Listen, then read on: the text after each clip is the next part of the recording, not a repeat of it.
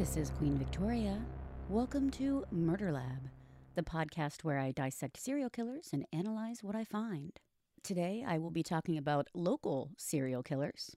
Igor, my not-so-socially distant assistant, did cover some local true crime in general, so make sure you go back and listen to that episode if you did not listen to it yet. So I figured she did local true crime. I'll do local serial killers for an episode, and I'm sure there'll be more that we can do in the future.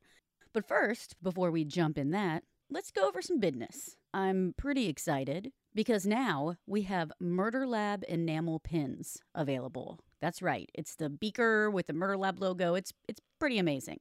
Thanks to Pins and Needles, they procured those for me, and I'm very excited to share them with you. I will post pictures and all that good stuff. Make sure you check out Pins and Needles. They're on Facebook, Etsy, and Instagram. So check them out. And they've got all kinds of cool things. I've got several of their pins that they made.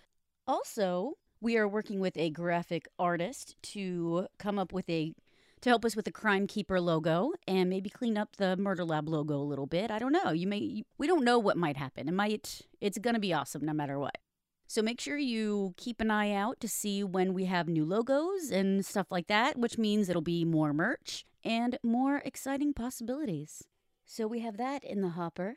One other thing that I'm super excited about is Gem City Comic Con just happened. Now, I don't know if that seems weird that a true crime podcaster would get excited about a Comic Con. Maybe it makes sense to you, maybe it doesn't, but I believe that I've mentioned before that I have recently gotten into comics, specifically horror comics. And Comic-Con was pretty awesome. It was at the Dayton Convention Center. There were quite a few vendors. I was a little surprised because I hadn't been to the Comic-Con in a few years. And I hadn't been really when I was super collecting comics. I had just gone to see the collectibles and, just check it out. So this year, I had a couple of goals. And one of them was not to spend too much money. I think we all know that I did not meet that goal. But at least I got to support local comic book people and local creative people. So we're going to focus on that and not on the big hit that my credit cards took. I was excited because it was interesting because first I spoke with a guy who made a Dracula and Frankenstein versus the Nazis comic book series. And then when I caught back up with Todd, I was like, oh my God, I just talked to this guy. He did this. And Todd looked at me and was like, are you serious? And okay, yeah. And he said he had just come from a booth where a guy had done a comic on Charlie Chaplin versus Adolf Hitler. So Nazis are all over the place, but at least we have beloved characters fighting them. So that's always interesting to see. Someone would have had Eban Press. And if you're not familiar with that, they have, I'm familiar with them because of the Lucio Fulci comics. They do an incredible job. They actually make it like this really big deal. I won't go too much into that, but I was excited because I met somebody there that had some of them. So I bought one and we got to bond over stuff. So that was always amazing to do. I bought the second issue of The Soccer Mom Killer. I can't wait till the first one's available again. They sold out. So I'm eager to get the first one so I can know what happens in the series. Because I'm not going to start with number 2. I've got to wait for number 1. But I wanted to support them, so I bought number 2. At one point, I was talking to someone and I mentioned the serial killer podcast, Murder Lab, that I have. And someone's like, did you say serial killers? And it was literally like, they just all of a sudden were right next to you. And, oh, hi. Did you say serial killers? And I said, I just so happened to have said that. He was selling a game called the Serial Killer Card Game. He had a binder that had all these cards that are part of the game. So they have all these serial killers, and it's not just all the well-known ones. It's some of the lesser-known ones. So they have this game, and they also have expansion packs. So he said that's part of the reason they dug into some of the lesser-known ones, because they really wanted to flesh things out and have these expansion packs. And I, again, trying not to spend lots of money, I was like, can I go online and buy this? Because I thought maybe I can wait till the next paycheck. But he's like, well, I just so happen to have 2 here. And, I like to support. So being supportive and not being selfishly wanting it, no matter how my budget handles it, I went and bought it from him. That dude was so excited. So excited. And so told him about the podcast. And now he may be on the podcast. You could look forward to that. I bought the product, we chatted, shook hands, we were both excited. I happened to go to the GameSwap booth and the Pins and Needles booth, which was right across from him. And I was chatting with them. Well, he comes back over and he's like, hey, you know what? I want to give you an enamel pin. And I was like, well, you know what? It's kind of crazy. I have enamel pins now, too. And these are the guys that made them. So we exchanged our enamel pins, shook hands again. Guy was super friendly. And then he sent me a follow-up email. He emailed Murder Lab and just followed back up and said that he was excited to hear how I thought about the game and he was excited to talk on the podcast. That was an exciting, unexpected thing to happen. So, always networking. Another one of the goals was, one was procure comics that I enjoy. Another was to promote Murder Lab. So I left cards around places. And also, it was suggested to me, I believe it was probably Todd the Fox that came up with it because he is my muse and my inspiration. And he said, you should make a Murder Lab comic book. And I was like, holy shit, I should do that thing.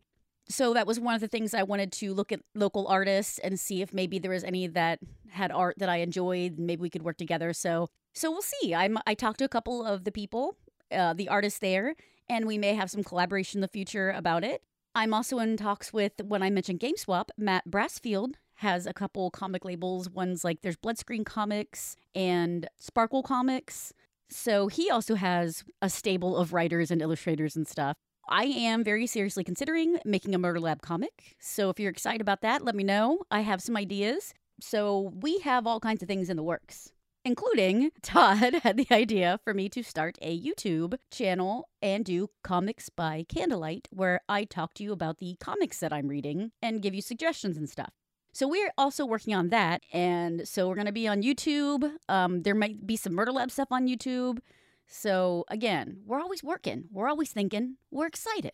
So you have things to be excited about too. In less exciting news, I do subscribe to the New York Times because frequently when I am researching, New York Times articles pop up. So I just, I went ahead and signed up for it. And I received an article about a suspect in Atlanta area spa shootings pleads guilty to 4 counts of murder. Robert Aaron Long also faces 4 murder charges in a neighboring county where the prosecutor is seeking the death penalty. So he's killed 8 people and he has pled guilty. He's already got 4 life sentences without the possibility of parole, plus 35 years in prison. That's just for the 4 charges, but he still faces 4 more charges. He admitted that he was responsible for his March 16th shooting spree. He was addicted to pornography and prostitution, and he wanted to, quote, punish the people who are the objects of his obsession. A few days before his killing spree, Mr. Long had been kicked out of his parents' house after he refused to return to treatment for what he has described as a sexual addiction. He had moved in with a friend and an accountability partner from his church. He'd been working at a landscape company, but was told not to come to work on March 16th because it was raining. Instead, he spent the morning viewing pornography. As you would. His friend could hear him and confronted him about it. He left the house embarrassed and ashamed and intended to commit suicide. So the article goes on to say he bought a 9mm handgun and a bottle of 4 Roses bourbon. He planned to go to Young's Asian Massage, a strip mall business in Cherokee County, to pay for sex and then kill himself. But as he sat for an hour in the parking lot drinking and growing more drunk, his plan changed. He decided to commit vigilante justice against the sex industry. He had been to Young's multiple times. He said he went in that day, gave his money, led to a room where a young woman performed a sexual act on him. He put on his clothes, went to the bathroom at the back of the parlor, came out and began shooting. He wounded someone and killed 4 people. Then he drove to the heart of Atlanta, where he fatally shot 4 women of South Korean descent at 2 other spas. After the shootings, they released a photograph of him taken from security cameras near the spa. The parents saw it and contacted the sheriff's department. They had been following Mr. Long's movements with a tracking app called Find My Kid, and the law enforcement used it to locate Mr. Long as he fled south. He was captured while driving an SUV on Interstate 75, about 150 miles south of Atlanta, and taken into custody. At the first shooting, the person that he injured, he actually shot him in the face. He's upset because he could no longer sing, and he loved to sing. He reminded everyone that Mr. Long left children without their parents, without their mothers, and that left families with empty hearts. I'll do some more digging, and if as more things come out, I'll give you an update. But just as a reminder, a few different types of serial killers. So you got your standard serial killer that has like the cooling off period and kills at least, 2 or 3 people over a period of time. And then you have your mass murders where they kill a whole bunch of people in one place at one time. And you have your spree killers, which, as they said, he went on a shooting spree. And what accounts for a spree is it's in more than one place. So they kill people in one place, they travel to another place, and usually it's usually within a pretty close time period. But the point is they're traveling and killing people in a few different places within a relatively short period of time. So he would be, and obviously he's killed like 8 people, so he would be considered a spree serial killer. All right, on to the main attraction. So when I looked up local serial killers, there's a lot of, this person was born here, but they actually killed other places or that kind of thing. There were quite a few that maybe they were like spree killers. They traveled. So maybe they had a stop in Cincinnati or something like that. And that was one of the stops among there. So there was a bunch of people. I narrowed it down, and I'm just going to be talking about Jack the Strangler, who was a murderer in 1900 right here in Dayton, Ohio. I had never heard of him. It's interesting because I bought this book called Cold Serial about the Jack the Strangler murders because I saw it was about, serial killer, and I was like, okay, I'll get that. And then later I realized, oh, this dude was in Dayton. So I already had the book. So I'm covering him, Neil Bradley Long, who was also in the Dayton area, but he was in like 1970s. And then I'll be covering some murders that happened here in Dayton in 2018, which may or may not have been serial killer related. We shall see. I did not grow up in Dayton, so I don't know lots and lots about it. And I imagine even if you did grow up in Dayton, maybe you didn't hear this story. I don't really know anybody. No one's ever mentioned it to me. And most, there's quite a few people that know that I do a podcast, so I would think one of them would say, hey, by the way. So I'm excited that I got to learn more about it. And it's interesting to see the familiar places and the telling of this. It really makes it hit home in a different kind of way. And that's the thing with doing local stuff, is it's a good reminder that it's easy to see these things as like a story or as something that happened, but you can distance yourself from it. So you feel a little safer. And even if you get really upset because terrible things happened, there's still sometimes that feeling that it's still not like in your backyard. So when it is almost literally in your backyard, it takes it to a whole other level. And I think it helps you understand and respect it. Respect as in that it happened, and to have the appropriate feelings that go along with that instead of having that distance from it. And it's good because it reminds you the victims are real. And that's the respect, is you respect the people who it affected. And when it's in your town, even if it's not modern day, it still's a little bit of an eye-opener. And then it's always interesting to see what has changed and what hasn't changed and all that. So with Cold Serial, it's by Bryan Forshner. It came out in 2016. So I'm going to read this quick excerpt to help you kind of get in the mindset of where it's coming from. These stories are true and have been reconstructed based largely upon numerous local and national newspaper accounts, autopsies, death certificates, and trials as summarized by the press of that time. No trial documents exist. The characters are real, and actual dialogue is used when available. Narrative has been added to weave the facts as known with a reasonable discernment and expansion of what was said or might have been said in a given circumstance. The life and death of these girls is unique because of the social and political controversy surrounding them and the injustices done at multiple levels. These girls' lives have been forgotten, hidden, or never told. No monuments exist. An attempt has been made to memorialize them by telling their stories, for telling their stories is doing the work of justice.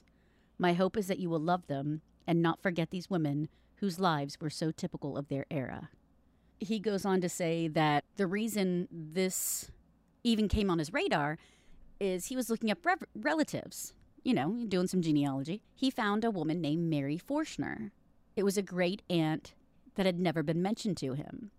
He soon finds out that Mary Forshner is connected to Ada Lance, Donna Gilman, Anna Markowitz, and Elizabeth Fullhart.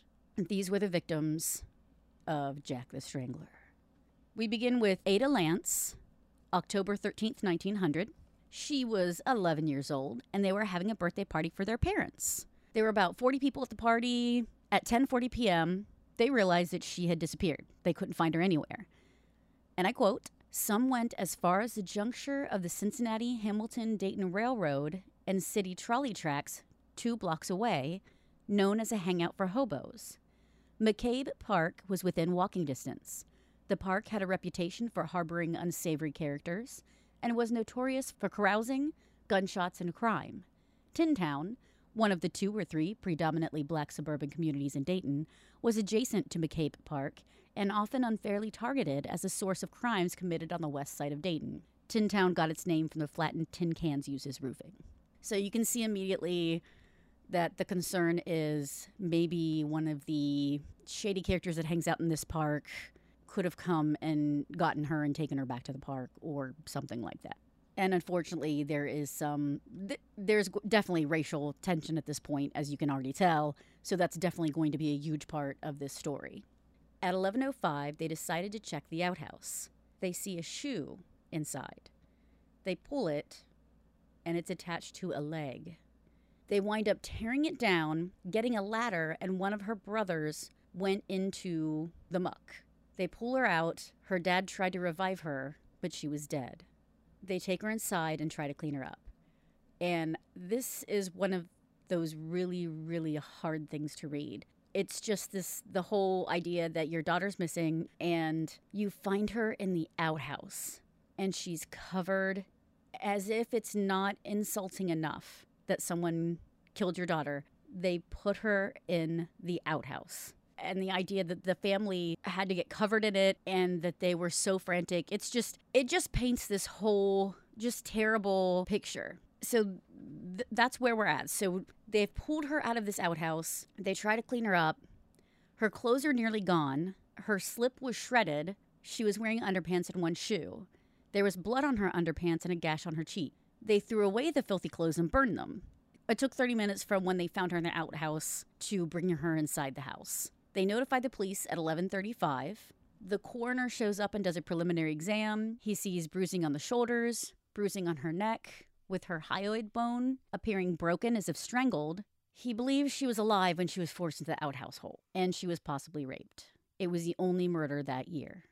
At 3 o'clock in the morning, the cops came. They found out she died around 11, but it was just now being treated as a homicide, so they were obviously a little frustrated. But, things are happening so fast, and they got caught up in everything, and so it's easy to see how, with all that happening, because they realized it couldn't be an accident. She didn't just trip and fall in there because of the size of the hole. She would have had to be forced in it. You couldn't just fall in. It's not that wide. So they finally realized, and especially when the coroner came and said that obviously he'd been strangled and things like that, then they were like, oh, now it's definitely a thing, we need to. But the problem is, it's been a while, so you've lost some of your leads and some of your forensics.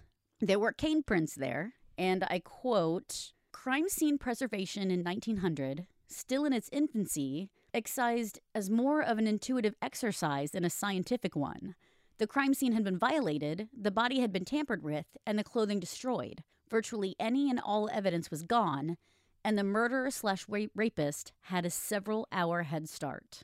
They did surmise that the way it was probably done, she went out the back door into the yard, possibly to use the outhouse. She was grabbed by a man with a cane or club who was waiting on the other side of the fence in the backyard of a vacant house next door. He grabbed her around the throat and mouth, wrestled her to the ground, and clubbed her. Dragged her to the other side of the fence in that vacant yard, assumed she was dead, sexually assaulted her, and they did find pieces of what was left of her shredded clothing on the rows and bushes on the neighbor's side of the fence. He then half-carried, half-dragged her to the outhouse and forced her in. Then he left through the back gate into the alley. It probably took about 15 minutes. And I think that's one of the hardest things to think, is that something so violent and terrible, it just seems crazy that it takes that short a time. And I'm sure that it feels like forever. I don't want to take away from that. But it's just one of those things where it's just so hard to believe that someone can do something so terrible and final in that short amount of time. And that there were 40 people and no one saw. They looked at the trail that led through the back gate into the alley, but there were a bunch of wagon tracks and it didn't really take them anywhere. At this time period, there were 3 newspapers in the city: the Dayton Journal, the morning paper with Republican leanings, the Dayton Daily News in the afternoon with Democratic leanings, and the Dayton Herald Evening News, which was independent. The important thing to note about that is that you have 3 papers that are all excited to get scoops and get the information, so they may get information from different angles. So you may actually find some different information in the morning, evening, and afternoon paper. So you have more sources and more resources to go to, unlike where maybe today there's like one Dayton paper, as far as I can think of. And they cover what they cover. And I'm sure they're as insightful as they can be and as thorough as they can be. But I think it's interesting that there was a time period when some cities might have even had 6. So that's one thing that I learned about in my interview with Glenn Stout, which was a recent episode. Make sure you check that out because he wrote the amazing book, Tiger Girl and the Candy Kid, which happened in the 1900s as well. And he talks a lot about the different papers and how his research really revolved around all the different newspapers reporting. Remember, this is 1900, so Jack the Ripper happened 1889, 1890, late 1890s. So then after the Jack the Ripper murders happened, they had nicknames for other criminals. Like in New York, they had Jack the Grabber. In Cincinnati, they apparently had Jack the Pincher and Jack the Peeper. So you saw that trend begin because it's fresh. I mean, it's like it just happened. Speaking of newspapers, crime reporters played significant investigative roles as well. The police generally accepted them as members of the investigative team. So that's another thing that's an interesting thing to see, is that they actually embraced it and they worked together. Whereas, and I mean, you still see that in some capacity today, but you also see that there's a lot of times where they're at odds with each other. So it's interesting to see how they work together at this period of time. After her murder, the Herald proclaimed, and I quote, "Dayton's police department, alleged to be 50 years behind the age and woefully deficient otherwise." That is a glove slap if I ever saw one. At this point, Dayton had 83,000 people, with 46 people on the police force and 1 full-time detective. Officers had to check in every hour by call box, where they would get instructions or updates. They could not be contacted directly. They'd have to ride to the site of a crime on a horse or wagon. So if someone wanted to contact a cop out in the field, they would have to run and find them. So that's another thing to keep in mind is at this time period, you know, we're so used to cell phones. And I know we all know that they haven't always been around, but it's really important to set you in this time period to see what they're up against. So their police force, they had lots of people and not so many police. And it was difficult to contact each other. Another thing that I find intriguing is at this point, the article says that Detroit is better. And I quote, "Detroit prides itself on prevention.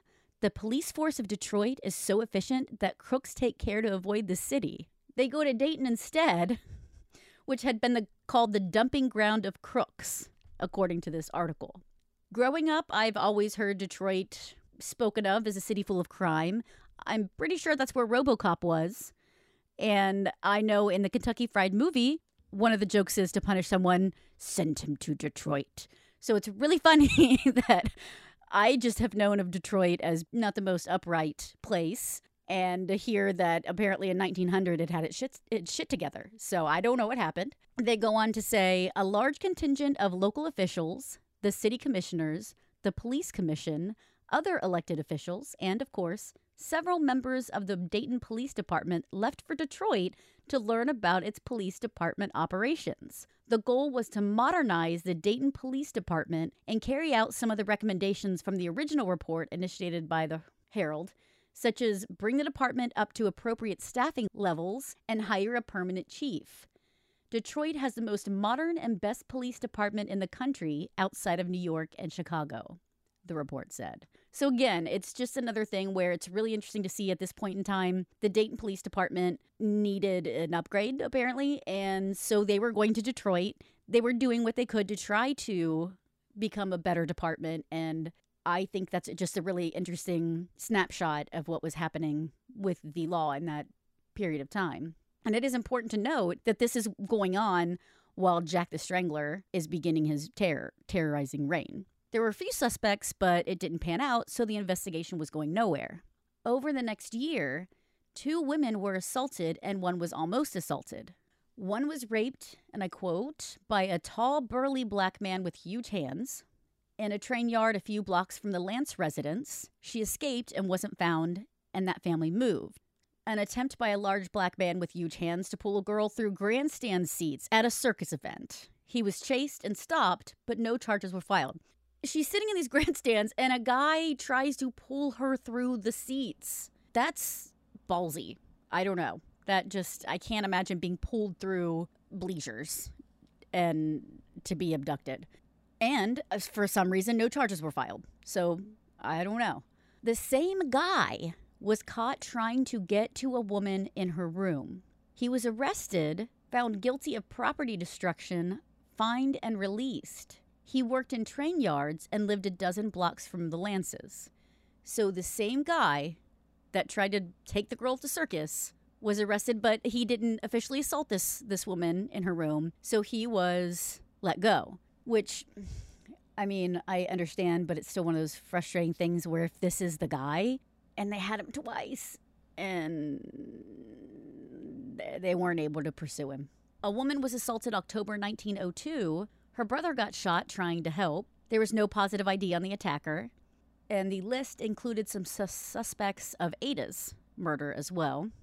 Women in nearby Cincinnati suburb was murdered less than a mile from one another. All were bludgeoned, one was raped, one was buried before the autopsy.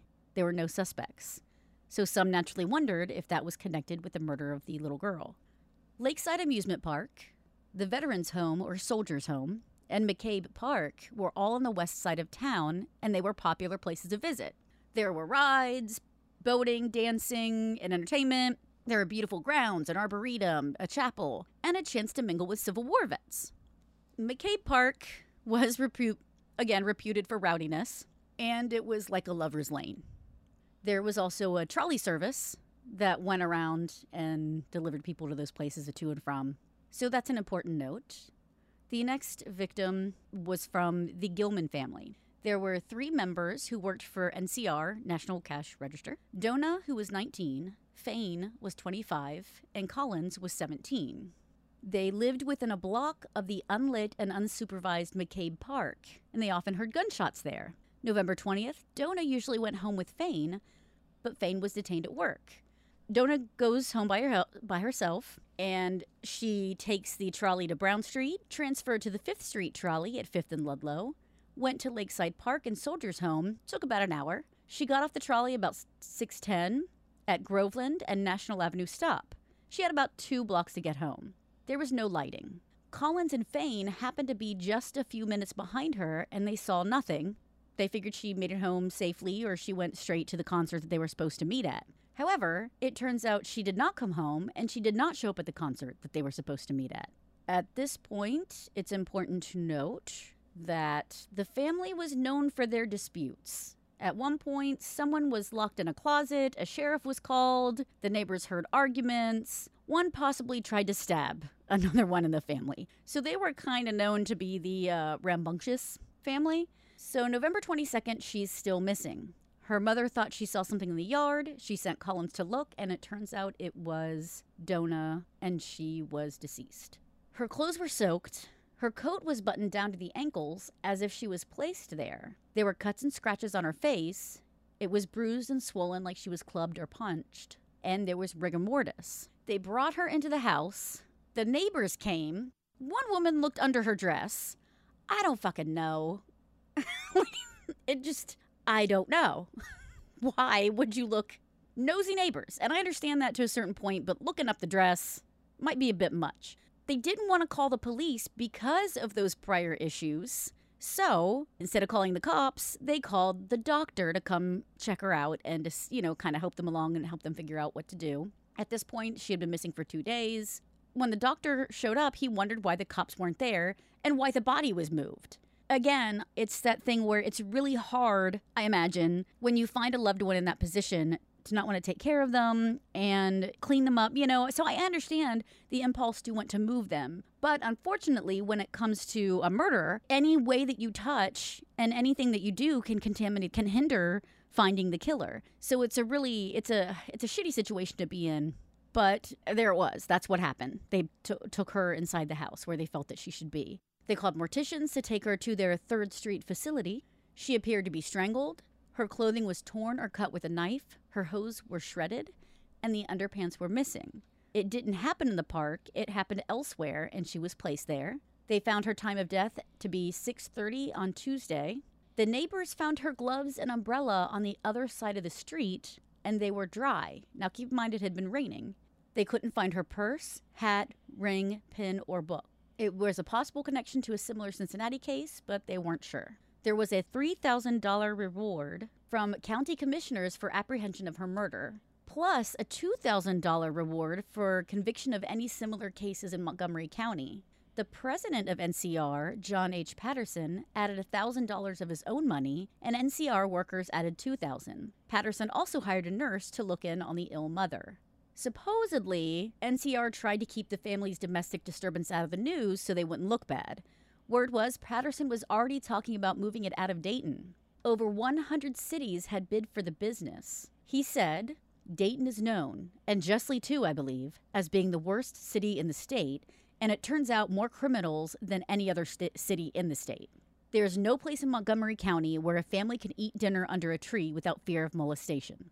Naturally, local businessmen and officials feverishly attempted to address his concerns and keep the 6,000 employees in Dayton. Side note, NCR finally did move in 2009 to Duluth, Georgia. They almost left in 1900, but they didn't leave until 2009.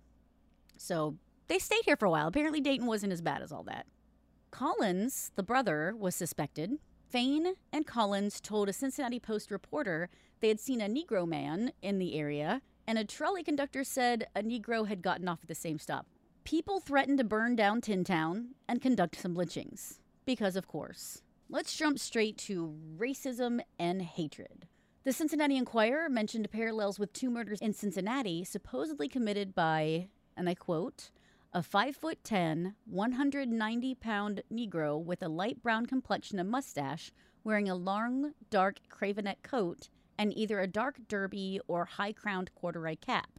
So because that was reported, of course, people jumped on that theory. Trolley conductors said that 2 black men, one was an old soldier with a cane and a wooden leg, another man was on the rear platform and dressed in a dark cravenette coat. He thinks that he got off a couple stops later with another man. So men supposedly fitting these descriptions were seen on a trolley where Dona was, supposedly.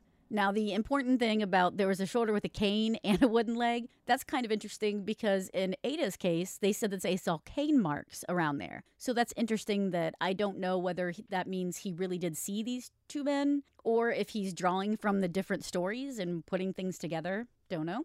A nosy neighbor testified against the family. When the coroner is asked what his thought is, and I quote, "Well, I'm not going to speculate. I'm confident that she was strangled and raped by a Negro." So you have the, I'm not going to do this thing, and then you follow it by doing that exact thing. I'm not going to say that this happened, but I'm going to say that this happened. So that's exactly what he did. Another witness describes a man, as the description was in the Cincinnati paper. And again, this is, I don't know whether people are just jumping on the bandwagon or if it's legitimate. Well, then Dona's mom, Leah, was hospitalized at Miami Valley. Then rumors started coming around, making Dona sound like she had a bad reputation. They called her a good fellow girl, or a working girl like the type that frequents downtown Dayton to drink and party, implying that they'd get what they deserve. The book says, the public dialogue had even reached the pulpit. Some ministers took the opportunity to preach their opinions, denouncing the evils of the city and suggesting that Dona's beauty and dress had driven the beast crazy with lust. So then it became a question of not whether she was raped, it's if she had promiscuous sex. So they wanted to exhume the body to prove that whether she was a slut or not. And this is another thing that just is so infuriating. But there it is. There was a group that felt that Dona's family did it, so they were on board with doing a second autopsy because they figured this doesn't have anything to do with any other murder. Their family did it. We all know that they are, have had domestic issues, and so it's probably them. A Cincinnati Post reporter says that there was a woman killed left near Cincinnati near the Hamilton-Dayton Railroad. Her jewelry was missing and she was raped. Again, we're still seeing the same kind of things happening, and even in the Cincinnati area. They decide to harass a developmentally disabled man called Baby Dave. He confessed and then recanted. That's another thing that's really frustrating, is when you hear cases where they're bullying mentally deficient people into confessing, and it's basically disgusting. At one point, the powers that be had already made up their minds that when they do the second autopsy, that there wasn't going to be any rape, no matter what they discover. So you can definitely see that shadiness in there. Leah was taken to jail because, again, you had that group of people that felt that the family had killed her. They discovered that the rewards that they were offering defeated the purpose. So there was a detective that wanted the reward, so he faked evidence. And thankfully, they realized it was faked, and he was humiliated. Later, it was found that Collins was guilty, but Fane was not. And the news even made it to Ireland. Someone with an Irish connection contacted him and was like, hey, Dayton, here in Ireland, we're hearing all about your murders. It's making Dayton look great. The Markowitz family came from Poland. They immigrated in 1871. They moved to Dayton in 1907 on the corner of 5th and Brown Street. Their daughter Anna was 18 and quiet. Their daughter Bertha was 15 and unruly. They both went out with this boy because Bertha wanted to go out with a boy, and the mom wanted Anna to be involved. Anna and Bertha go out with this boy. They don't really know him too well. They go to Gettysburg Avenue to Lakeside Park, where they find it's closed. So they go to McCabe Park, unfortunately, where they hear a gunshot. Someone grabs Anna. The boy's name was Abe. Abe and Bertha run. Well, Abe gets shot, and during this time, Anna fought but was strangled and raped, and her clothes were shredded. Bertha decides to come back to check on Anna to see what was, if she was okay, but Bertha found her dead. And then at that point, neighbors and patrolmen came. Their two brothers, Anna and Bertha had two brothers, they had heard what happened, so they decided to check at the station, and then they were arrested along with Bertha. Some believe this murder is related to Dona and Ada's killings. But some people thought it was actually the two brothers, because you always want to blame the family, apparently. I mean, I guess I understand. I don't know. What their thought is they followed her, they found that she had been raped, so they shot Abe because they thought that Abe did it. Some thought that one of the brothers choked Anna for putting everyone in that bad position, while the other brother shot Abe. So in both cases, the brothers are shooting Abe. So we've got racism, we've got sexism, and now we have anti-Semitism. A Herald editorial was critical of the foreign press coverage of the murder accusing the Markowitz brothers of Anna's murder. The editorial, entitled "More Yellow Journalism," stated, "There is not the slightest occasion for this, the accusation against the Markowitz brothers, because the Jews are the most law-abiding and moral people of all the races of mankind." They went on to clarify, however, that "We are not so well acquainted with the Polish Jews, but the Jews as a class are both clean and self-respecting." It's unfortunate. Just to lump any group of people, even if it's a positive thing, it's cringeworthy. So now we have that in there. Thankfully, though, the boys they were all released with no charge. Now, we find a possible suspect. A trolley driver said he had taken a black man to the area and noticed that the man had been hanging around McCabe, and the guy was called Hike or Hick. It turns out he was talking about Leighton Hines, who had no previous record. The cop pointed Hines out to the trolley driver and was like, "Hey, that's Hines."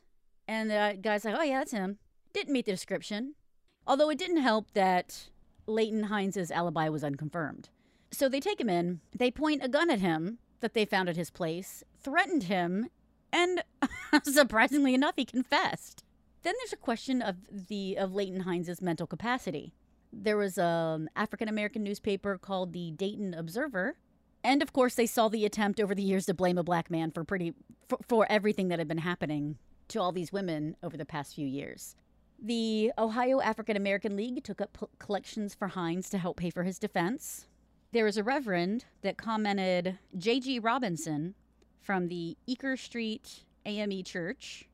He was, surprisingly, he was critical of how the case was handled and how Hines was grilled by county officials without representation. And he advised that we should possess our souls and, if need be, help furnish counsel, not to clear or defend him, not to convict him, but to see that he gets a fair and impartial hearing. Property values have no color. Character has no color. Good citizenship has no color. Yet it is passing strange that the jury wheel is so turned in a free community as Dayton is supposed to be that not a black face shows up, thus making it impossible for Negro men to serve on the juries where their people are to be tried and their liberties passed upon. And indeed, the jury was all white.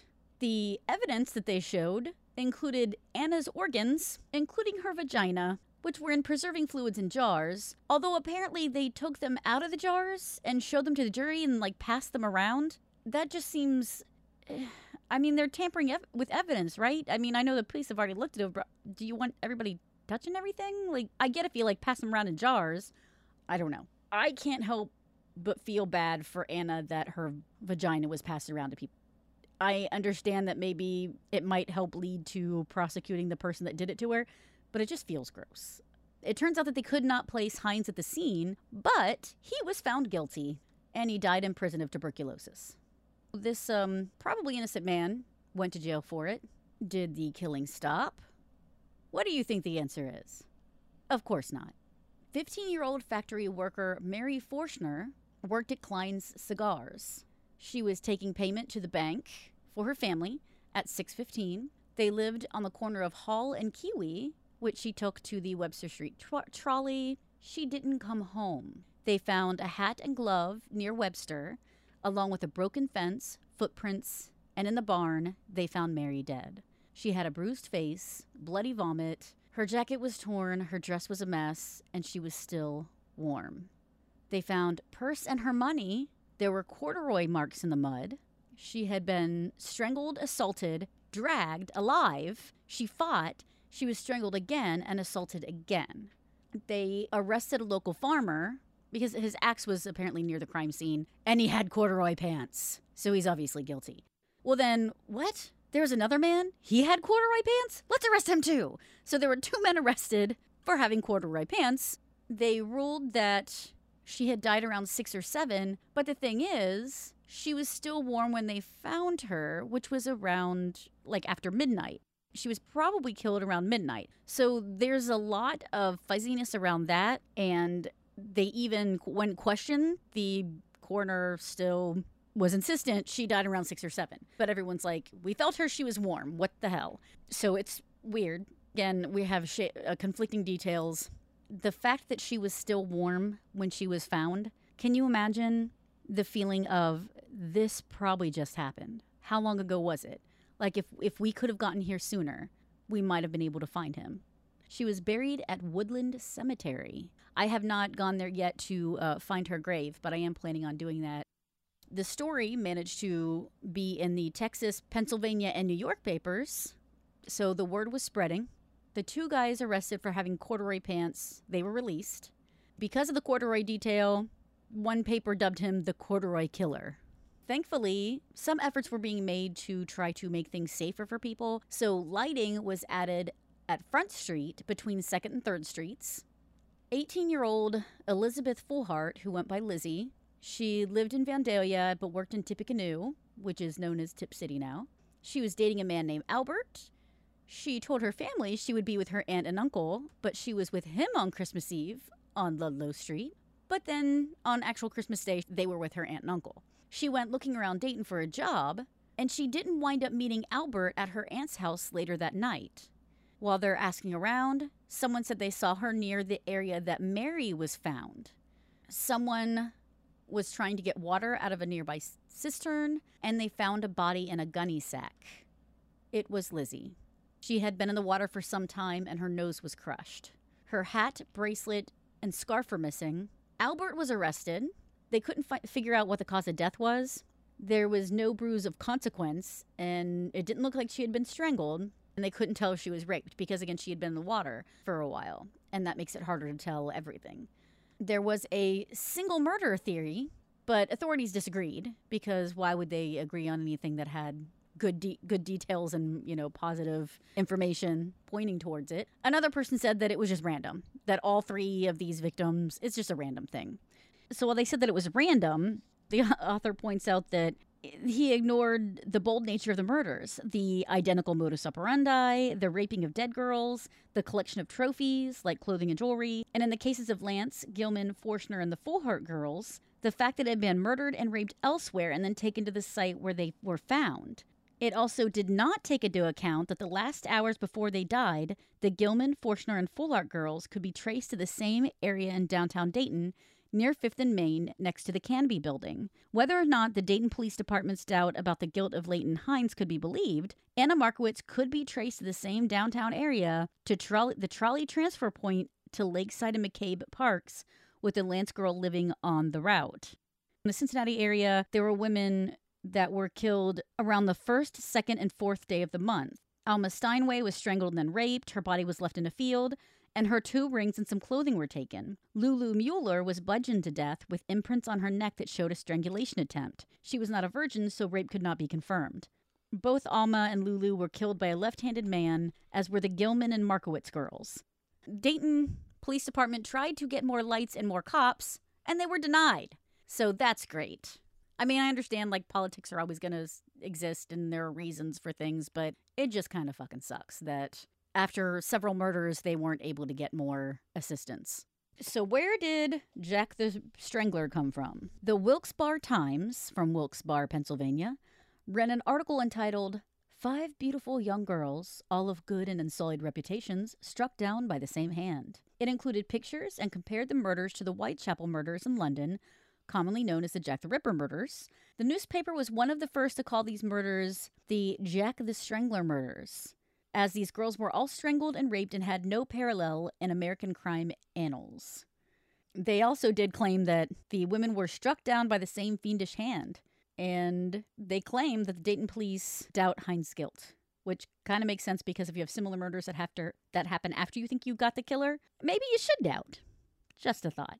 Well, then, during the postmortem, Lizzie was ruled strangled, but the time of death conflicted and it didn't link to the others. I don't know. That's the thing, is there's all these details where they conflict and you don't know what's what. And you know how it goes in this kind of thing is it's hard to tell what is valid, what's not, and it's frustrating.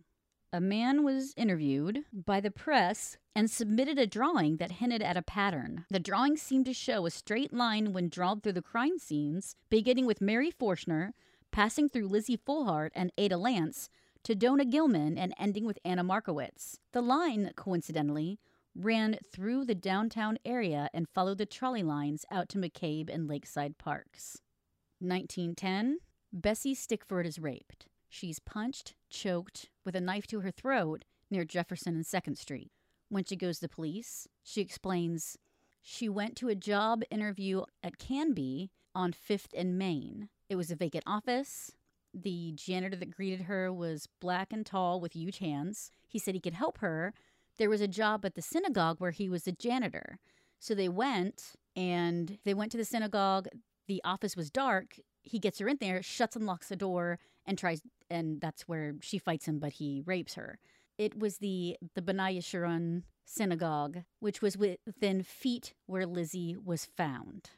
I just mentioned a moment ago that these women were usually around the Canby area. So here she is on Canby. You have the same kind of description, and it's right near where one of the victims was found. It turns out it was Smith Hick White. He was arrested. She saw him and she screamed. So that was definitely a confirmation. This is the man that just did this to me. And someone said that they had seen White wearing his cravenette coat, which again was one of the other descriptions of the murderer in these cases. Who is Smith Hick White? The investigation uncovered that White worked at the Canby building as a janitor, cleaning out offices that had been vacated, and had been working at the B'nai Yeshurun synagogue, also as a janitor, for the last 4 years. The side door of the synagogue was within 75 feet of the cistern where the body of Lizzie Fullhart had been found the previous year. White had lived in Dayton for 10 years, having moved there from Lexington, Kentucky with Jenny and their 3 children. They currently lived in South Park, a suburb of Dayton, in a 2-story home that had been given to Jenny, along with a modest inheritance by her father. White was known to take advantage of Jenny's money, spending it on women and drink. Jenny was currently bedbound after having had a breakdown. White was no stranger to the police. In 1900, he had tried to pull a 12-year-old girl through the grandstand seats at the Montgomery County Fairgrounds. When he fled, the police fired several shots. After he was arrested, no one pressed charges, so he was released. He had been apprehended in August 1902 for prying off a shutter of a residence in South Park where he saw a white woman sitting on the couch. He was arrested at his home and, when taken to be identified by the woman, tried to escape and was shot in the leg.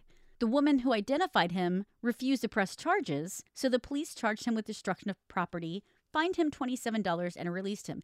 If this sounds familiar, this is what I mentioned earlier in the episode, is a guy that tried to pull the girl from the grandstands, got away, and then he ended up getting released the second time. As this guy. Hick White's picture appeared in all the papers and provoked over a dozen women to come forward and swear to the police that White had offered to help them find a job. Several had responded to an ad in the newspaper, apparently paid for or closely monitored by White. White would meet them after he got off of work at the Canby building and talk them into going into the synagogue 4 blocks away, where he had said someone would interview them. When he tried to lure them into the synagogue, they sensed something was up and fled. One girl indicated she had arranged to meet White at the corner of 2nd and Jefferson, about 100 feet from the synagogue, in December 1908, just days before the Forshner and Fullhart murders. However, she had decided not to go there. The police also uncovered an old case in which a woman had been criminally assaulted under a nearby railroad bridge. The case was never solved, and since the family felt disgraced, they moved back to Germany and then weren't found again. That assault occurred near the yard where White worked as a train car washer for the Cincinnati-Hamilton-Dayton Railroad line. He was often seen gathering coal that had fallen off of the trains. He would place it in gunny sacks similar to those used at the A&P warehouse, identical to that used to cover Lizzie Fullhart. There was a night watchman who had given a statement to the police that he had seen a girl meeting Mary Forshner's description standing in front of the Fourth National Bank at the corner of 4th and Jefferson, near the synagogue and the Canby building. And he saw her walking with a tall man wearing a cravenette coat. The Dayton police detectives start to talk to the Cincinnati police about their unsolved murders. There were similarities and circumstantial evidence emerging, putting White at the scene. The Iddings family, whose home and barn was right next to the synagogue, they came forward saying that White had pressured them every time he saw them to rent their barn, which had a room inside it. He told them repeatedly he needed 4 boxes and a place to sleep in the summer when it was too late to go home. They had refused to comply, as none of this made sense. White had no boxes and lived only a few blocks away. At this point, more than 160 individuals, including 60 women, had testified to the grand jury that Hick White had approached them, their wives, or female friends, often aggressively, and offered help in finding them a job. The Montgomery County Grand Jury indicted Hick White, alias Rick White, alias Smith White, alias Charlie White, for criminally assaulting Bessie Stickford. He pled not guilty. There were 3 murders in Cincinnati, and then there was a 4th one a few weeks before Lizzie Fullhart. And they said that he knew the railroad schedules, and the 4 murders were along the railroad tracks between Dayton and Cincinnati, occurred while White, a former railroad employee, was living in Dayton. All of the murders were similar. Young women were accosted and beaten, often strangled, raped, and had clothing or jewelry stolen. He actually retracted his plea of not guilty, then pled guilty to the charge of rape, and was sentenced to 19 years. Less than 3 years into his sentence, he escaped. So he escaped in 1912. 3 more women died or disappeared between 1915 and 1921 in Cincinnati while White was on the loose. An 11-year-old was bludgeoned and raped, and 2 9-year-olds disappeared and were never found. 1922, so 10 years after he escapes, a girlfriend with whom White had been living in Girard, Ohio, turned him into the police. He had left her for another woman. He was returned to prison. Police were convinced that it was White who had murdered and probably raped Lizzie Fullhart. However, they never pursued the case because the evidence was purely circumstantial. White was also the prime suspect in the murder of Donna Gilman. The Markowitz murders took place near McCabe Park, 2 blocks from the Gilman residence. Ada Lance lived a few blocks away near the junction of the railroad tracks and the trolley line, which led to McCabe and Lakeside Parks. It was suspected that he had murdered and raped all of these girls. Was White the Hike or Hick who was referred to that led to the arrest of Leighton Hike Hines in the Markowitz case? Anna's job search would have brought her downtown, and while not a member of the synagogue at which White worked as a janitor, may have frequented social events there as well. She would have transferred at 5th and Main when she visited Lakeside Park. All of the women, with the exception of Ada Lance, could be placed near White's place of employment at the time of their murders. Once White was imprisoned for the second time, the murder and rape of young women in Dayton and Cincinnati dramatically ebbed. He was released in 1931 at the age of 71 and allegedly moved in with his brother in Madisonville, a suburb of Cincinnati. And I quote, "The unjust treatment of women during this era is a well-told story. The criminal and social victimization of women during this time is not. Their portrait as young girls who gave joy to a family and friends were painted over by their rape and murder. They were criminally and socially victimized. Their legacy is the impact they had on the community that, often under duress, began to improve the rights, safety, and treatment of women. How tragic that their lives were forfeited to enable these changes." I could tell from Cold Serial by Brian Forshner, he really did look into it. You can tell he did his homework. He really searched, and he had empathy for the victims. And so he was really trying to piece things together and find the truth as much as you can.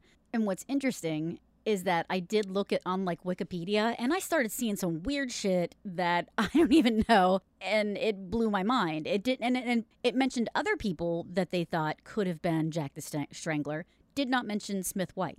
I found that intriguing because this seemed to be the main book that I could find. On Wikipedia, he did say that Cold Serial was one of his references, and he had some newspaper articles and stuff. But I feel like this guy was so in-depth that I don't know how much I'm going to trust the Wikipedia thing. I guess one of the questions would be to double check if some of the articles came out later, but even if they came out after 2016, who knows if they really are doing the research or if they're just spreading misinformation, as tends to happen every now and then. I know that they don't come to a definite conclusion that Smith White was found without a doubt to be Jack the Strangler, but I think the things that they present are pretty solid. So I think that he makes a good case that Smith White probably was Jack the Strangler. So that's the bulk of the episode. As I said, I was going to focus mostly on that because I had most of the information on that. Going to talk about Neil Bradley Long. He was active between 1972 and 1975. He had 4 to 7 victims here in Dayton, Ohio. He only killed African-American men, primarily. Again, we see the racist thing. And now we're in the 1970s. So we go from the early 1900s to 1970s, and people still kind of suck. In the late 1940s, he got married and had 7 kids. In 1960s, he began to show signs of mental illness and violent behavior to black people. In October 31st, 1966, he told cops that in the summer of 1944, he was attacked by 2 black men, stabbed 1 man in self-defense, and ran away. So 20 years later, he comes back and says, I stabbed a guy and he could have died. I don't know. But there's no record of the incident, so they let him go. He goes to a psychiatrist in 1968. He spends 3 months in the Dayton Mental Health Center, diagnosed with psychopathic personality disorder. What a surprise. He was interested in firearms and military stuff. He owned pistols and shotguns. September 19th, 1975, he shot 46-year-old sociologist Dr. Charles A. Glatt in the neck, chest, and abdomen in a federal office building. Glatt was an expert in desegregation busing. They had plans to end segregation in public schools in 18 states. He was hired to do it for Dayton, and Long had a 12-year-old son that would be affected by the desegregation of busing. He was afraid his son would be picked on. So he shot the guy and killed him. Apparently he was going through a divorce when he was arrested, so he had some things going on. Could have also been another trigger for him, no pun intended. When he's arrested, he said that between 1972 and 1975, he was drinking alcohol and on drugs, and he shot 25 to 30 people from his car. He claims that he attacked 25 to 30 people by shooting at them from his car. So during this time period, there were several people killed in drive-by shootings. There was a panic, and there was a $10,000 reward offered. They asked for the FBI to assist, but were turned down. It turns out Long was ID'd by survivors and witnesses, and they were able to match him to 6 murders. One victim in 1972, Eddie Friesen, survived. Edward Tillman was murdered in 1973. James Watts survived. George Ingram survived. That's when he shot into a crowd at a birthday party. So they were out on the lawn celebrating his birthday, and he just shot into the crowd. He killed Larry Roman in 1975. Robert Horde was murdered while he was taking out the trash. The guy was taking out the trash and was shot twice in the back. And then there was the attempted murder of Leonard Goff and Glenda Gay. He was ruled sane at the trial for killing Dr. Glatt. He confessed and he expressed remorse, which is interesting. Whether it's genuine or not, I can't tell you. He received life, and then they connected him to 3 other murders. Citizens held all-night vigils for the victims. He ended up dying in 1998 and was known as the Shotgun Slayer or the Midnight Slayer. I found an article while I was researching from September 2016. I'm going to read it for you real fast because it does give some interesting details. It is by Josh Swigert, the Dayton Daily News. No one was ever convicted for the September 1st, 1966 shooting of a black man named Lester Mitchell, an incident that sparked one of the worst riots in Dayton's history. But retired Dayton police detective Dan Baker believes there's evidence that Mitchell's killer may have been Neil Bradley Long, a racist who terrorized West Dayton for years, shooting dozens of black men and eventually gunning down the architect of Dayton School's busing plan in the federal courthouse. Baker says he came to this realization after retiring from the police department and writing a book with his wife, attorney Gwen Knowles. The book, titled Blood in the Streets, Racism, Riots, and Murders in the Heartland of America, was published in 2014. Baker wanted to write about race riots that shaped his first years on the force in the 1960s, and about Neil Bradley Long, who in 1975 confessed to Baker, then a homicide detective, that Long shot 25 or 30 people with a shotgun while stalking the West Side at night. As he began to research the Mitchell killing, I began to think there was a linkage, he said. Baker said it hadn't occurred to anyone when Long was collared because most thought that the Mitchell killer had been identified. Several months after the killing, Dayton's police chief told the media that a jailhouse snitch had fingered the Mitchell shooter as another man who died in the shootout. But in his research, Baker says he found little evidence police put much effort into confirming this theory. The police file today still lists the crime as unsolved. Baker realized the description of Mitchell's killer matched Long. The time, place, and manner of shooting were the same. Everything is there. Every inch of the MO is there, Baker said. Perhaps most bizarrely, Baker discovered that Long walked into the Dayton Police Department on Halloween 1966 and told police he had stabbed and possibly killed a black man 2 decades prior. Baker said the confession was dismissed by detectives. It's unclear when his shooting rampage began. Long originally said he shot maybe 30 people over 4 years. There were 3 confirmed deaths. But he later told a federal court psychologist that he fired at around 100 blacks, possibly killing 20. He outlined his motivation in the 1975 confession. Well, there was so much trouble between colored and the white, and colored looked like they was doing everything they could. At that time, they made threats against the white people, he told Baker, another detective. They didn't want him in West Dayton. It wasn't safety to go to work across West Dayton, and that's why I first started, said Long, according to his transcript of his confession. The interview took place in a U.S. Marshal's holding cell in the federal courthouse in Dayton. Long had walked into the courthouse office of Charles Glatt, who was brought in to plan the desegregation of Dayton schools. He shot Glatt to death with a handgun. When the shooting occurred, Baker and Detective Gary Prue were at the nearby Moraine Embassy Bar and Restaurant discussing ways to track down the man dubbed by the media as the Shotgun Slayer or Midnight Slayer for gunning down numerous black people over several summers. Baker rushed to the courthouse. He remembers seeing Glatt being carried out on a gurney and walking into the third-floor holding cell where Long was washing his hands with his back to the door. Baker saw his reflection in the mirror over the sink. Long looks up and looks at us. Gary and I just gasped because he looked like the composite sketch of the Midnight Slayer. The interview transcript included Long describing how he would get drunk on beer and whiskey and cross the bridge to the west side on evenings warm enough to roll down his windows. He drove a 1964 Oldsmobile at first and fired his sawed-off Marlin shotgun out the window at black men usually as they walked alone, often several victims each night. Baker noted that officials missed several opportunities to stop Long.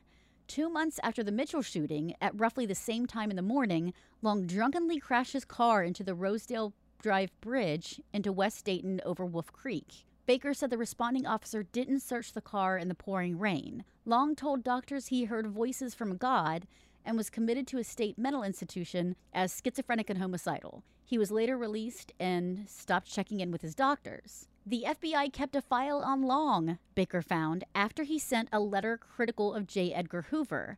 They tracked his mail and his interest in communism. Baker said researching Long reminded him of being a homicide detective again. Having sat close to him, talked with him, looked him in the eye, and viewed his lifeless victims, he was, without a doubt, a cold-blooded racist killer.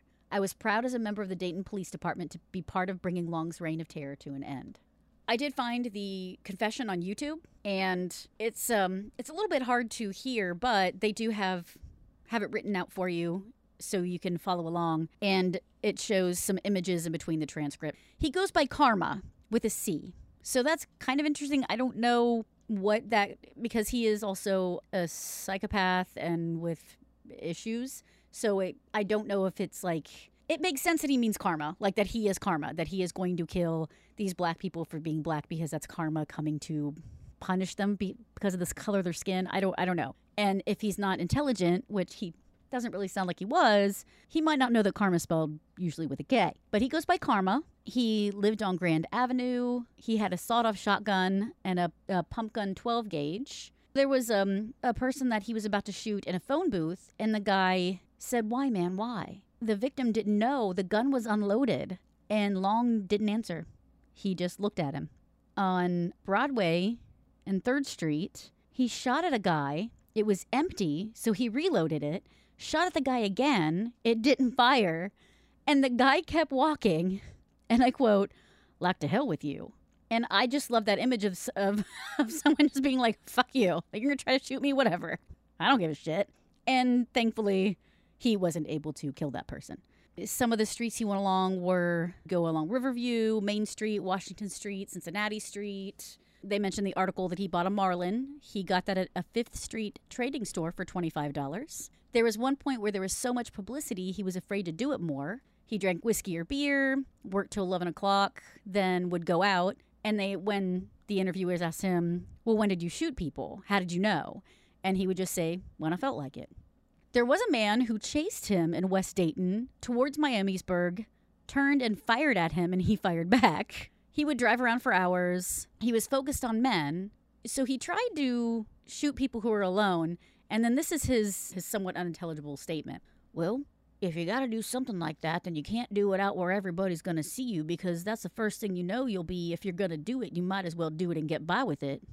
The too long didn't understand version is basically just sums it up at the end. If you're going to do it, you might as well do it and get by with it. So his argument is that's why he was trying to shoot people who were by themselves and not just usually people who would be in public is, I want to do this thing, so why would I do it in a way that's going to get me caught? Although, as I said, he did shoot at a crowd once. That is the story of Neil Bradley Long. Now move on to the last section, and this one, I was looking up local things, and I kept seeing these articles about in 2017, 2018, that women were found killed along North Main. I'm going to kind of go along it. I wanted to see if it was a serial killer thing or not. And regardless of whether it is or isn't, I think it's just important to know things that have happened in your area. And maybe you might know something about it. Maybe you can help out. I don't know. But I think it's important, again, to be aware. I found out about the Main Street killer. The first victim was found June 21st, 2017, in the Santa Clara neighborhood. She was found in an alley behind dilapidated houses on North Main and West Norman. Her name was Jasmine Wadsworth of Huber Heights. Apparently, she went to a party in the alley, and she was shot 6 times. She was 39 years old and had 3 kids. Well, after this, 4 more women were found within a mile radius. There was Crystal Garcia, 30-year-old from Dayton. Amanda Fella, 34-year-old from Miamisburg. Amanda was found in an alley on Superior with a bullet wound to the head. Crystal was found shot once in the head and found in a yard of a vacant house on West Hudson, and she had been there for 13 days. Both of those murders remain unsolved. Deanna Prendergast, 39-year-old of Kettering, she was found underneath a discarded door in the yard of a vacant house on East Hudson. She was a mother of 3, and there were signs of strangulation, but she was too decomposed for them to be able to tell very much. Kathleen Driscoll, 31-year-old of Dayton, she was found to have OD'd, but she was wrapped in blue fabric. That makes it, obviously, there's a level of shade there, because if she OD'd, how would she have wrapped herself up? Like, I guess she could have, as she was dying, she decided to wrap herself up. Doesn't really make sense. So obviously it seems like there's some kind of foul play there. The Montgomery County Sheriff, Phil Plummer, has the Range Drug Task Force. He thinks that these deaths were tied to the drug trade and sex work. There was crack, powdered coke, fentanyl, and weed, and U.S. currency that were confiscated, and 7 people were arrested in this drug ring. They said that key players were identified, and they were working on being brought down. 2 more raids were conducted in Riverside and Old Riverside, and they believe that this is all part of Main Street drug group. Jasmine, Crystal, and Amanda were all ruled homicides. Kathleen, they said she OD'd, and Deanna was undetermined. So that was pretty much all of the information. The Dayton Police Chief Richard Beal had said in an article, in terms of the crimes themselves, there's no significant evidence to link them. With that said, until we know more, we can't rule that out. Now, Crystal's mom said that she thinks that Crystal knew 2 of the other girls that were murdered, and that she had said that she was worried that she would be killed. Most likely, this probably is part of a drug ring and not the work of a serial killer, but it's just an important thing to know about and to be aware of. I didn't really see anything other than articles from 2017, 2018, so I didn't really see any other follow-ups or if they've had any new leads. So I'm guessing if it went anywhere, they didn't really report much on it, or maybe it didn't end up getting any further than this. If for some reason you do know anything about these women's deaths, you can reach out to Crime Stoppers. You can go to DaytonOhio.gov, and that's Dayton, Ohio, spelled out, .gov, or call 937-222-STOP, which is 937-222-7867.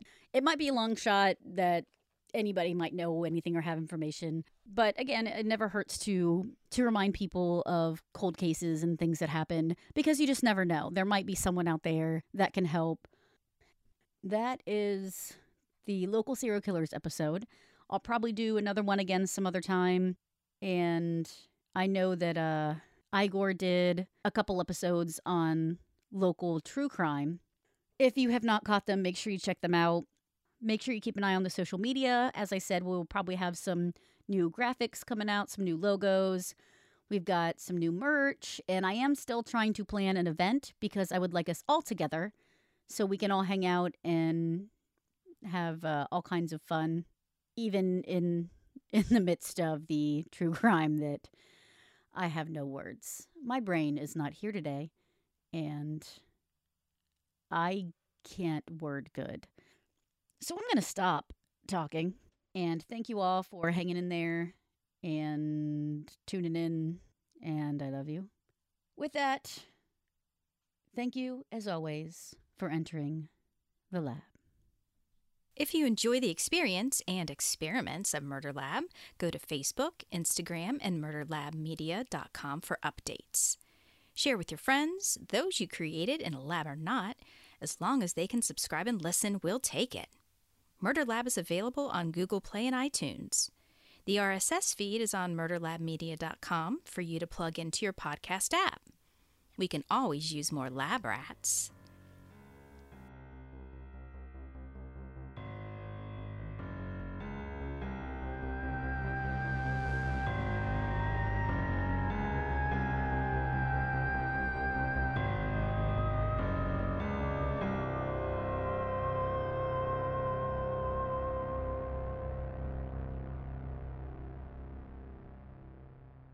I can't help but feel bad for Anna that her vagina was passed around to people.